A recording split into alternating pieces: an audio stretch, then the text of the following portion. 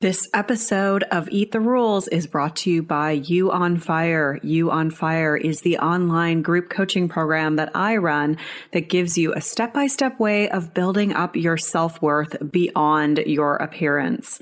With personalized coaching from me, incredible community support, and lifetime access to the program so that you can get free from body shame and live life on your own terms. Get details on what's included and sign up for the next cycle at summerinnanen.com/you on fire. I'd love to have you in that group. This is Eat the Rules, a podcast about body image, self-worth, anti-dieting, and intersectional feminism. I am your host, Summer Innanen, a professionally trained coach specializing in body image, self-worth, and confidence, and the best-selling author of Body Image Remix. If you're ready to break free of societal standards and stop living behind the number on your scale, then you have come to the right place. Welcome to the show.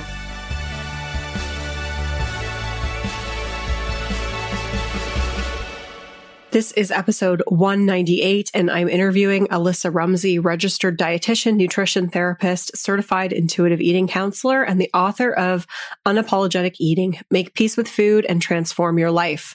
We're talking about the importance of raising awareness around the thoughts, feelings, and beliefs that are behind how we interact with food, why that's different from mindful eating, what to do if you overthink food choices, feel guilt, and experience judgment around food, and so much more.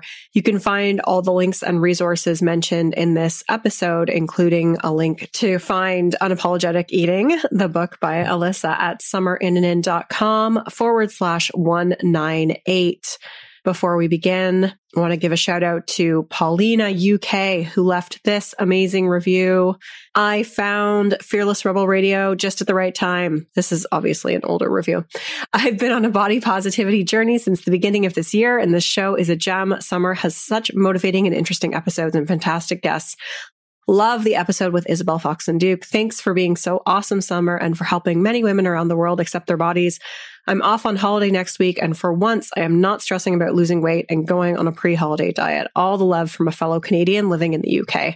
Awesome. Thank you so much, Paulina. Really appreciate that review. And so amazing to go on a vacation without thinking about that stuff, right? That's such a huge milestone. I mean, gosh, I just remember starving myself before vacations, and then wondering why I would gain 10 pounds in 2 weeks when I was on vacation. Duh. I mean, but I was just so enmeshed in the diet mentality and wanting to lose weight that I couldn't see the forest through the trees. I literally just thought there was something fundamentally wrong with me because I could not control myself around food. That was a little bit of a sidebar there, but that had me reflecting on some of my pre-holiday behaviors back when I was a chronic dieter.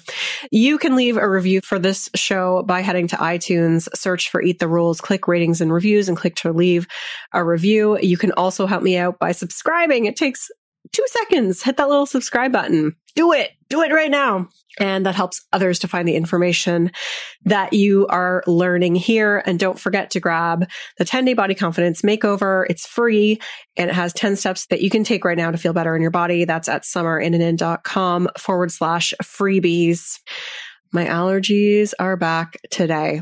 And let me tell you, they seem to be particularly bad on the days that I have a pedicure appointment. So the last time I had a pedicure was like a month or so ago. I had gone for a walk earlier in the day, and my sinuses were just pouring. It's disgusting. I mean, I don't even really it's a bit TMI, but my sinuses were just pouring, and you have to wear a mask, and you're having this pedicure, and they've got all these really, say COVID protocols in place. And all I wanted to do was blow my nose and sniff. And I was trying to hide it all. And I'm sure underneath my mask, it was just pouring down my face because I didn't want them thinking that I was actually sick. And I was it's just allergies. And they actually didn't even put a top coat on. They tried to get me out of there so fast because I think they could hear me sniffling and stuff. And I was I swear I'm not sick.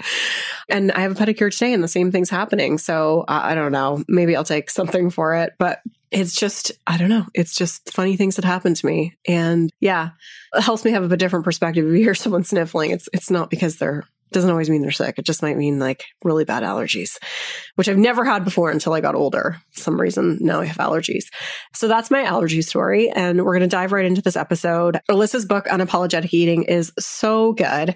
It's chock full of just so much stuff. She's going to talk about the 4 different portions of the book and what she talks about in each, but it's really taking you through the journey of quitting dieting and learning all about diet culture and, you know, where dieting came from and where beauty standards came from and that how that intersects with things like racism and fat phobia and colonialism and all that stuff.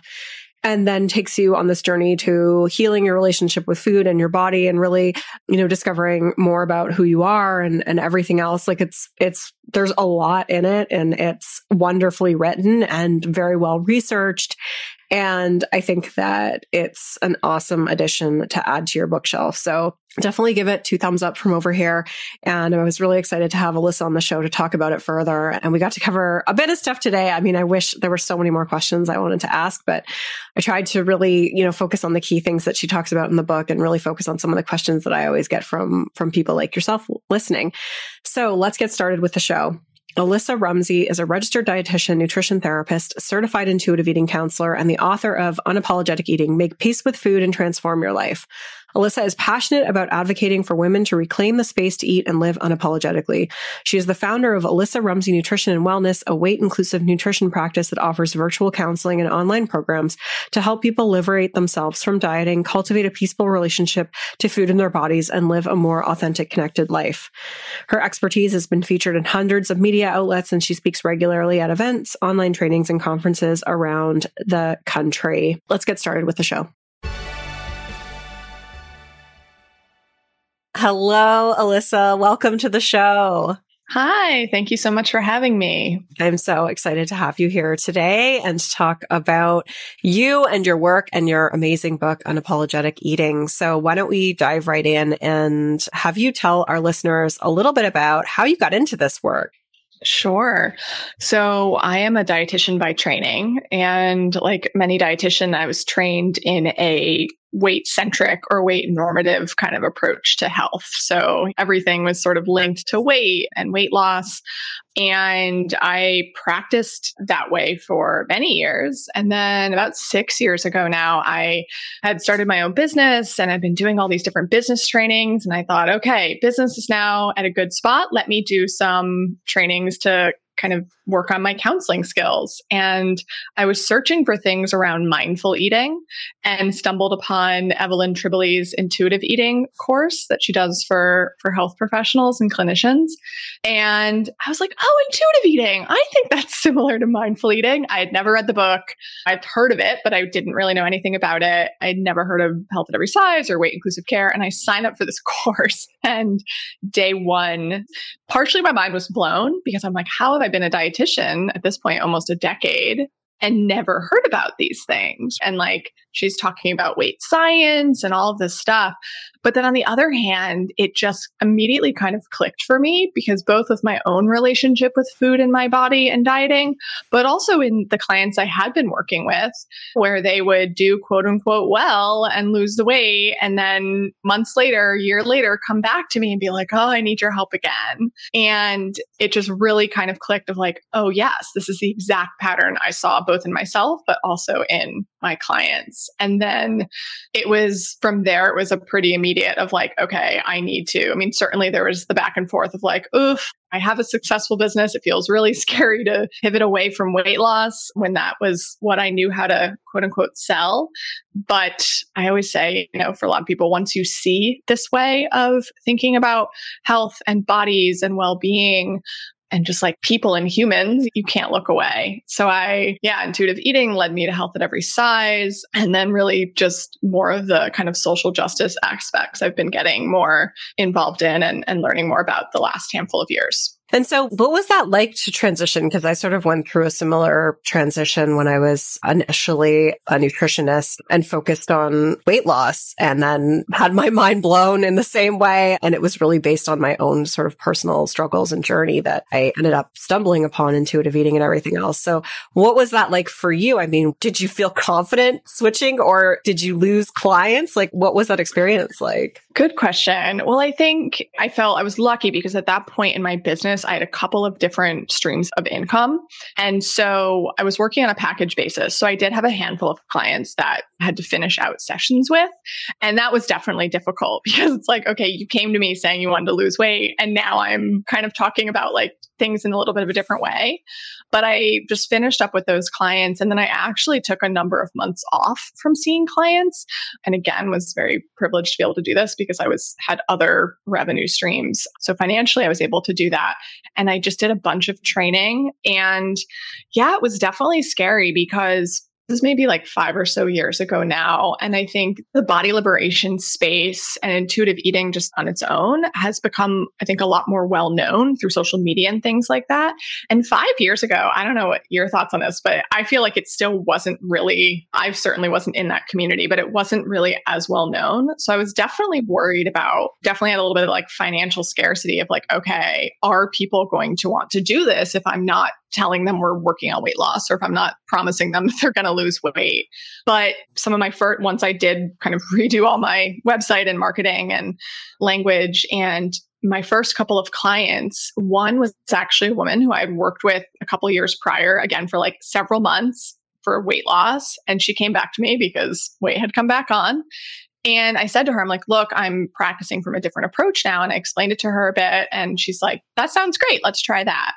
And in my first session with her, this second time around, even though I'd worked with her for months, a few years prior, just with like different questions I was asking and just like probing a little bit more into some of the past kind of food habits and like relationship with food and childhood things around like food and body size and bodies and things like that.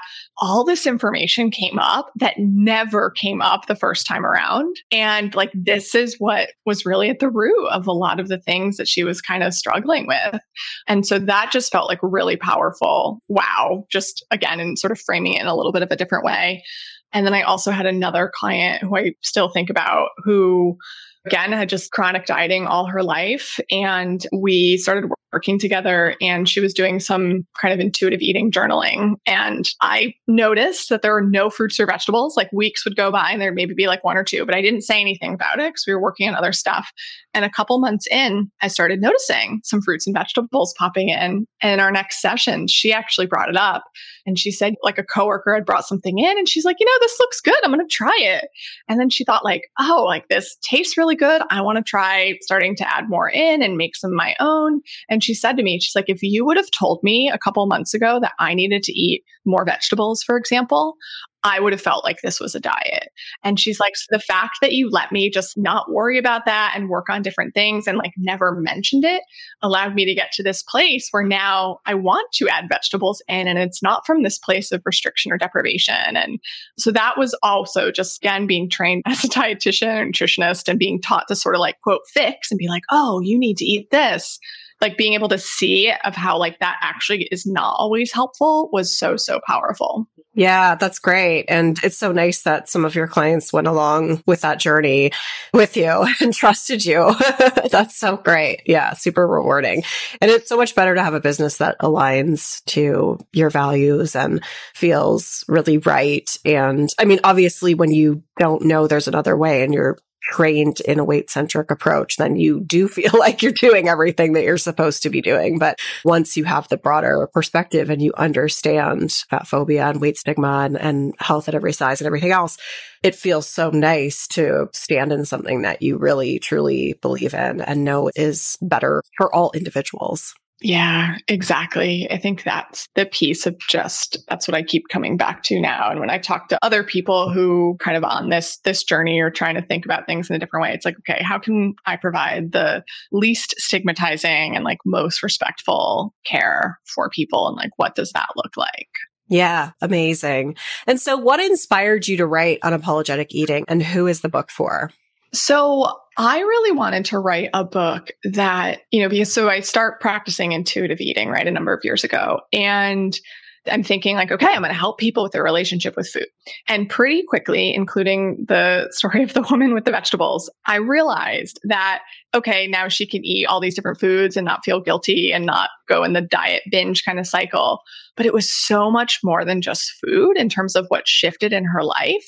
And so I really wanted to write this book about how food and healing one's relationship to food can be this really powerful entry point into exploring more about ourselves and our beliefs and our values, and just really connecting more with ourselves and with others. And so how it's not just about being able to eat the burger and not feel guilty. Like, yes, you can get to that point, but it's so much more. Like, this journey is so much more than that. And I think there's many different ways, right, to do sort of like personal development work and get to know yourself better. But realizing that with the work I was doing with my clients, that, yeah, it was way more than just the food piece. And so I wanted to write a book that really captured that. And I wanted to write a book that was more broad scope. I think all of the chapters in my book, as I was writing them, I had to stop myself going down rabbit hole, because literally almost every chapter could be a whole book in and of itself.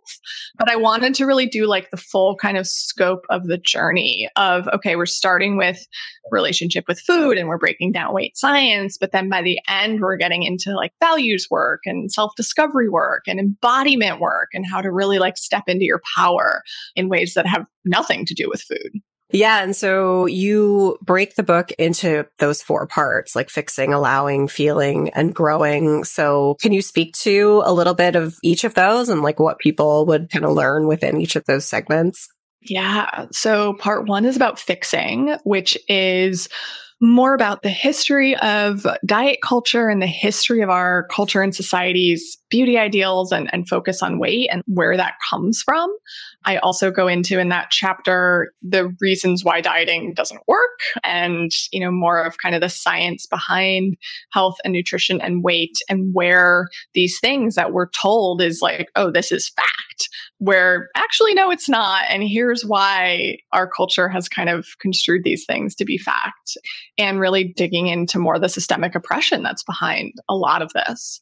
Also in this part, there's a whole chapter on exploring your own history with food in your body. So really a lot of pieces about and reflection prompts and questions for people to get to think about where their food and body beliefs came from and how they've affected their life. So really kind of digging into, okay, how has trying to quote, fix myself, like what's that done to me? And what has that disconnected me from? And then from there, part 2 is allowing. So allowing is where we begin to really take steps to move away from trying to fix ourselves, whether through dieting or other kind of weight control mechanisms, and start to sit with the feelings that stopping fixing brings up.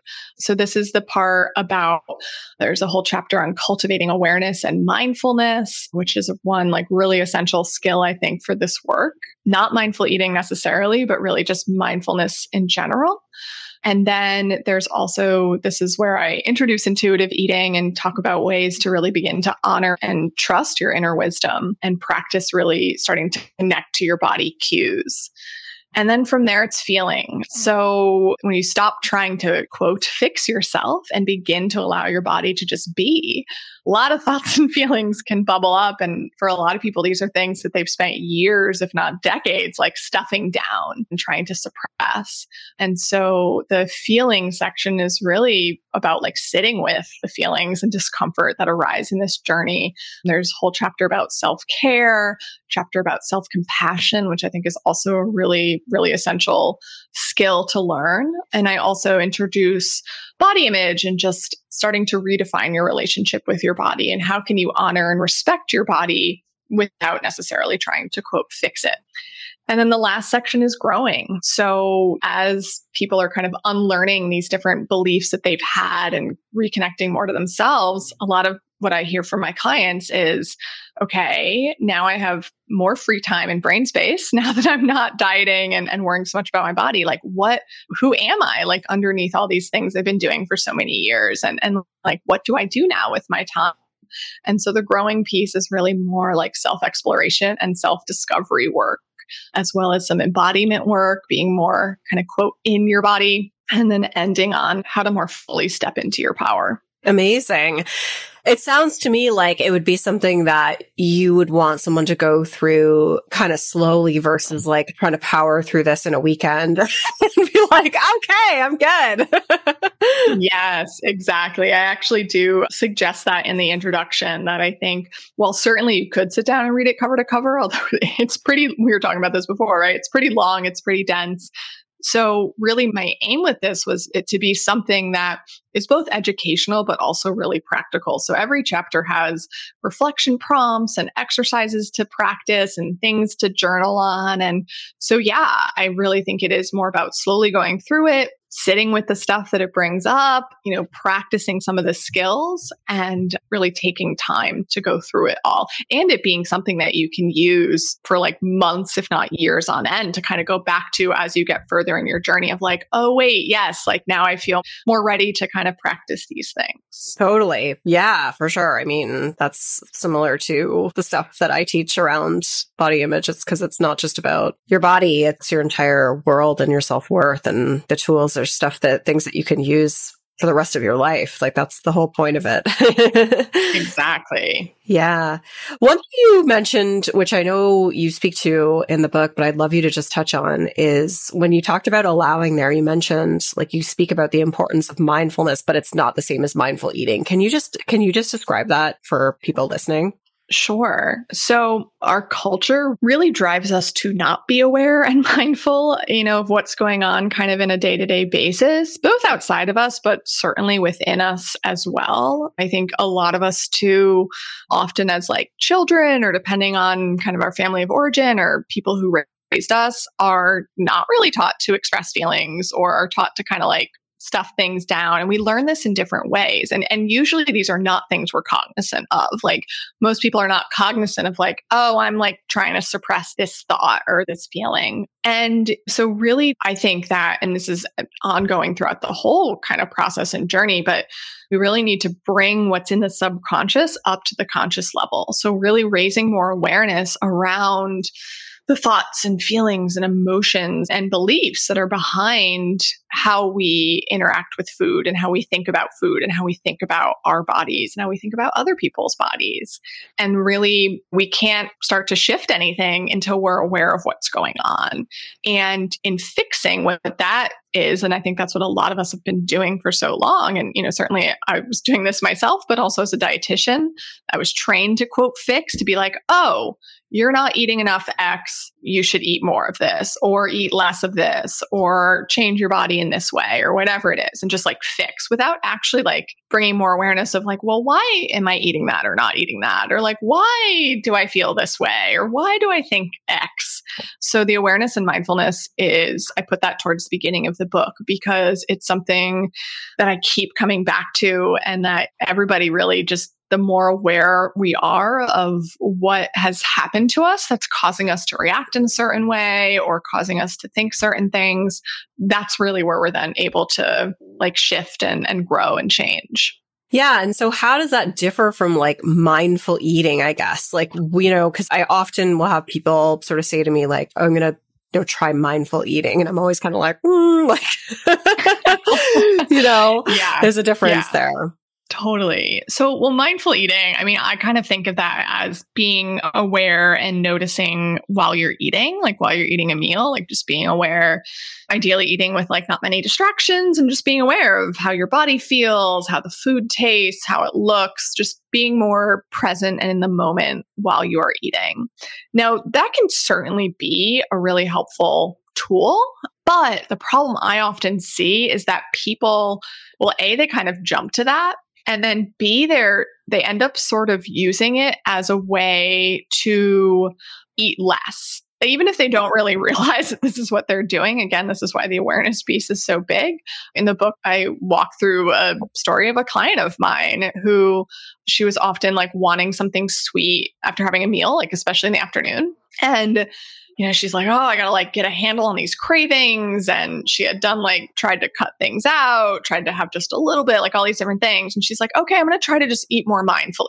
And as we sort of dug into this a little bit more, she realized that like she was beating herself up of like, oh, I just don't have willpower. And she was just really like beating herself up for this. And then we kind of unpacked like, oh yeah, because she was hoping that the outcome would be that she would eat less. And when mindful eating becomes a way to try to eat less, whether this is conscious or subconscious, then it's a type of restriction, right? Like it's a type of diet mentality that keeps you in this dieting cycle. So I personally think that before you really kind of try to apply mindfulness to food, you really have to work to cultivate more awareness and just mindfulness skills in general so that you're really able to learn to sit with the thoughts and feelings and experiences that happen rather than trying to just fix them. Yeah, you said that so well. I think that's like a catch-all for a lot of things, like even the way people approach intuitive eating in a way that's diety. It's like if you're approaching it with this intent to eat less, like that's where things are going to get really tricky. Yes, exactly. And I get it. And this is conversations I have often with my clients around when you're so used to dieting and like following these specific rules and trying to quote, do what you're told and follow these specific things, and then trying to do intuitive eating, I get a lot of people like, well, am I doing this right? And like really trying to like do it right. And it's like, okay, this is again, very normal because your brain is so used to approaching food and thinking about food and eating this way. But really what we're trying to do, like there's not right and wrong. This isn't black and white. It's not all or nothing. Like we're trying to just find the gray area. And I think really that gray area, and this is what a lot of mindfulness is, right? Is like not focusing on the outcome, instead just focusing on the process of being more aware. One of my mentors, Fiona Sutherland, has said to me like multiple times how mindfulness is this sense of being with rather than doing to.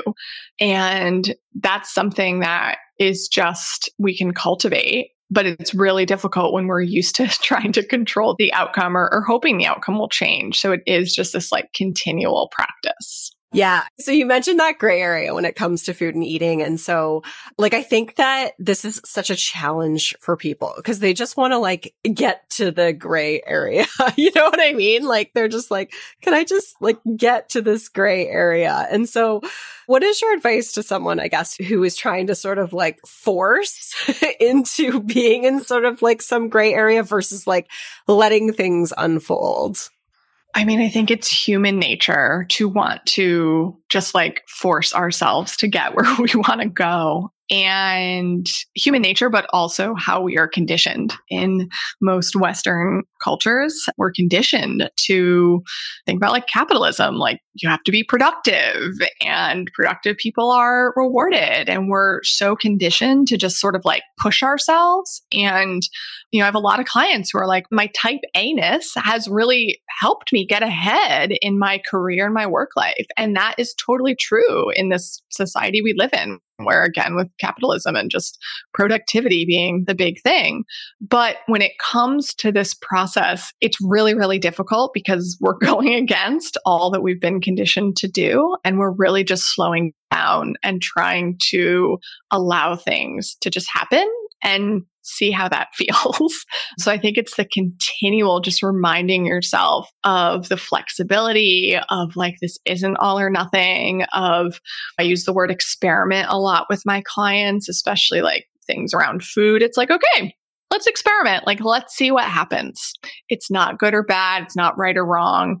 And just starting to notice that type of binary or all or nothing thinking and continuing to redirect and return to, okay, not good or bad, not right or wrong. Like, this is just more information for me. And like, this is just what happened in this moment.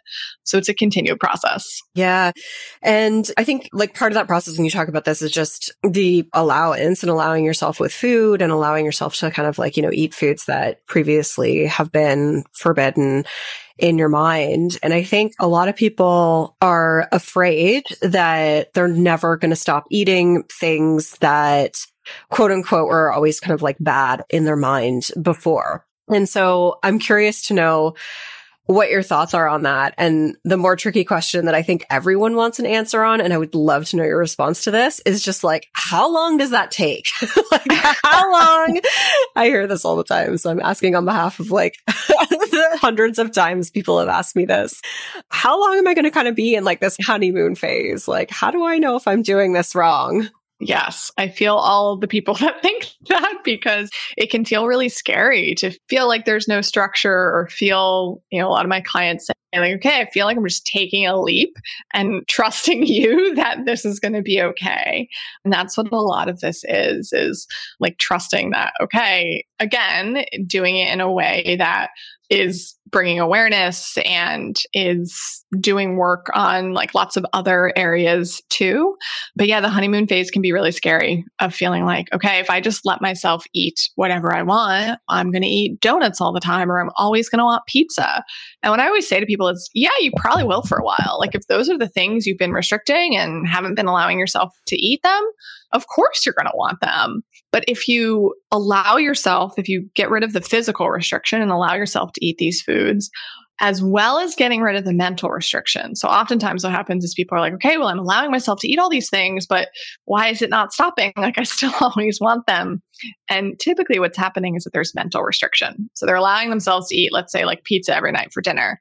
But then every night after they're like, oh, like I shouldn't have eaten that much. Like, oh, like, okay, tomorrow is going to be better. Tomorrow is going to be different. And even though you're physically allowing yourself these foods, this is what we call like mental restriction, and it affects the body in the same way. Like our body is biologically wired of any kind of sign of restriction, even the mental restriction, it thinks starvation is coming, and it keeps you in this cycle of like still wanting the food.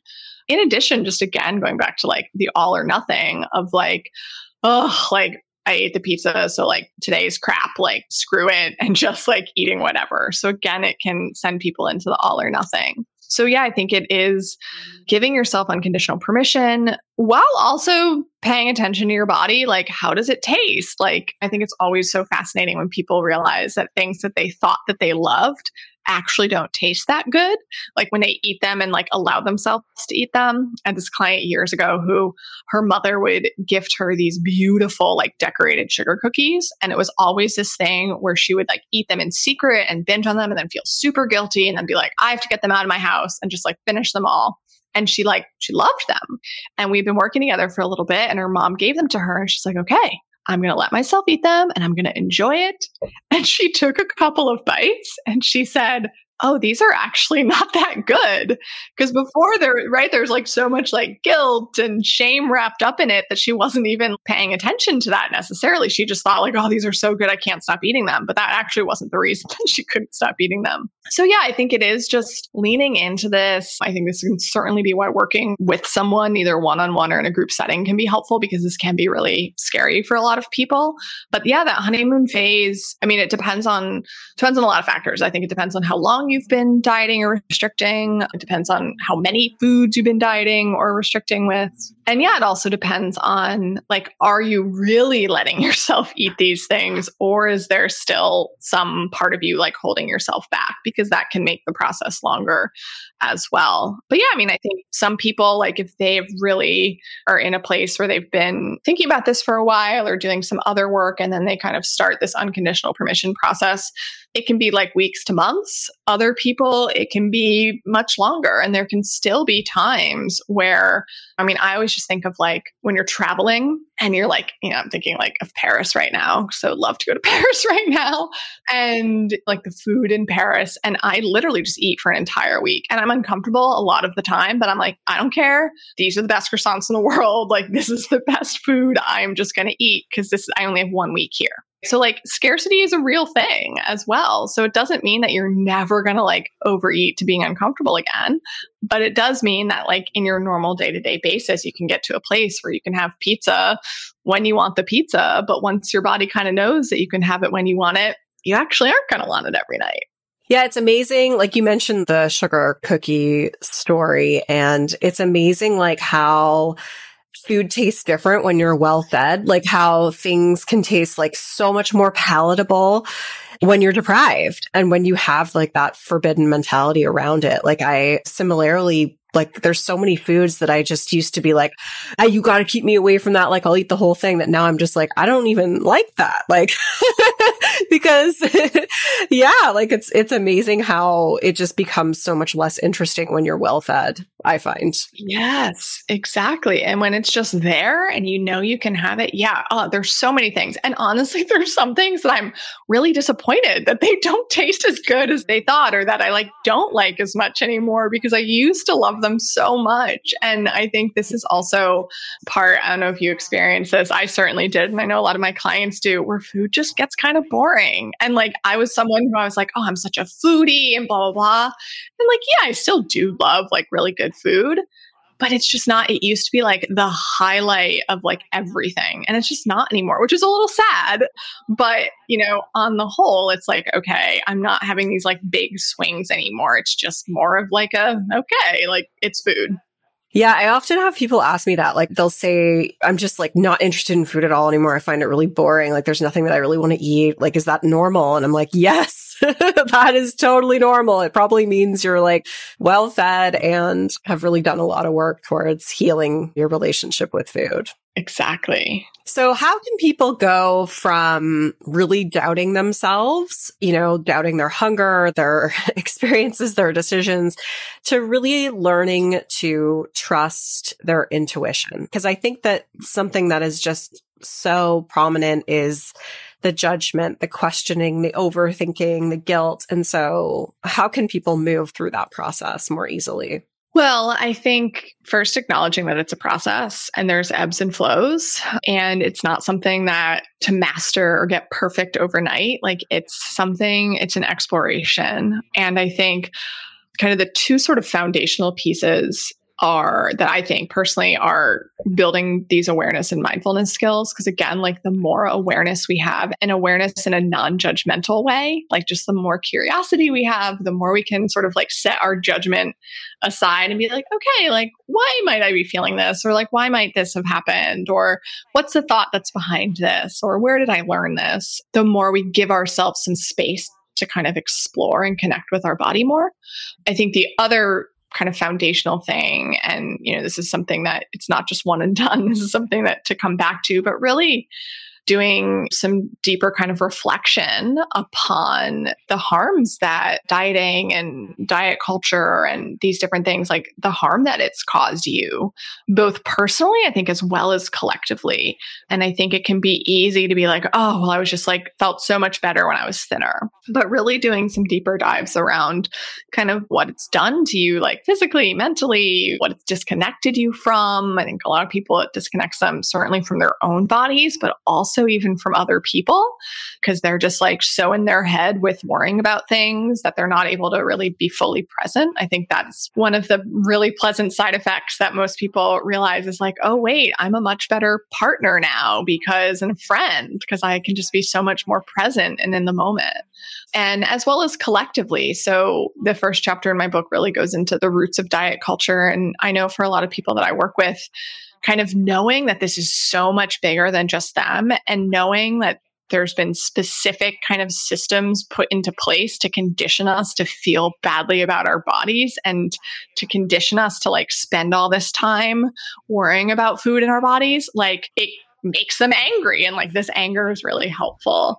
So I think kind of starting with those pieces of the awareness and the reflection, and then just start to bring yourself more into your body. So noticing when you're eating in a way that is based on some external thing, like a should or a shouldn't or a supposed to, and instead turn it back to your body. What sounds good to me right now? What do I want to have for dinner? What am I hungry for? What food would taste really good, or what would feel good to eat right now? What kind of taste am I in the mood for? And just asking yourself these questions. And it's very, very normal at first. You might have no idea. You might be I have no clue what sounds good to me right now. And that's totally normal, but it's the continual and consistent, just the checking in with yourself and then experimenting. So then picking something to eat, check in again. Okay, did that satisfy you? How did that taste? How do you feel now? And again, trying to cultivate more of that curiosity and less of the judgment, just as you continue to do that. And over time, and again, this is not something that happens in a week or 2 weeks or 5 weeks. It's a longer process, but this is how you start building back body trust. Yeah. I feel like I tend to work with a lot of people who overthink things too. So that's where things can become challenging because they're trying to be aware, but to a degree that it starts to actually have diminishing returns. I don't know if you have experience with that or advice for people who experience it that way. Yeah. Oh my gosh, totally. I was just having a conversation with a client's therapist about this yesterday. Yeah. I mean, I think that, and this is why I think that the intuitive eating framework can be helpful in a lot of instances because it's not this like set of 10 rules.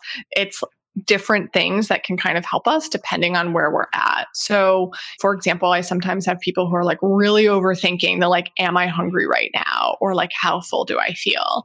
And if that's happening and it's becoming, I don't know, I can't figure it out. And like you said, like overanalyzing, then it's like, okay, let's step away from this. Like, let's not worry about that. Let's, yes, make sure you're eating consistently, but how about we work on noticing self-critical thoughts and just like working on a different piece. And I also, for clients of mine who this is something they struggle with, sometimes the stuff that they're working on is not doing all of the reading in a chapter or not doing actually like not finishing things. If they are really someone who struggles with like perfection and I have to do it in the all or nothing, like literally their homework will be, okay, you're going to do this workbook exercises, but you're not going to do all of them. And like, it can be really uncomfortable. But yeah, I think also just helping people sit with because a lot of times the analyzing, I think, can be covering up for like something that's more like deeply rooted, like some shame or some things that feel more vulnerable. And so kind of trying to get underneath that and figure out what's the overanalyzing like helping you cope, because that can be a coping tool, I think, for a lot of people. Yeah, that's super, super helpful. Yes, I've had that with a client before where I've said like, okay, let's just set a timer. You can work on this for this long and then you put it down and that's it. Because in the same respect, right? It's like you can, just stay in that space. Like there's just no end to it, right? Because it's like you can just keep going down the rabbit hole. Like you said, your book could have been like so many more pages.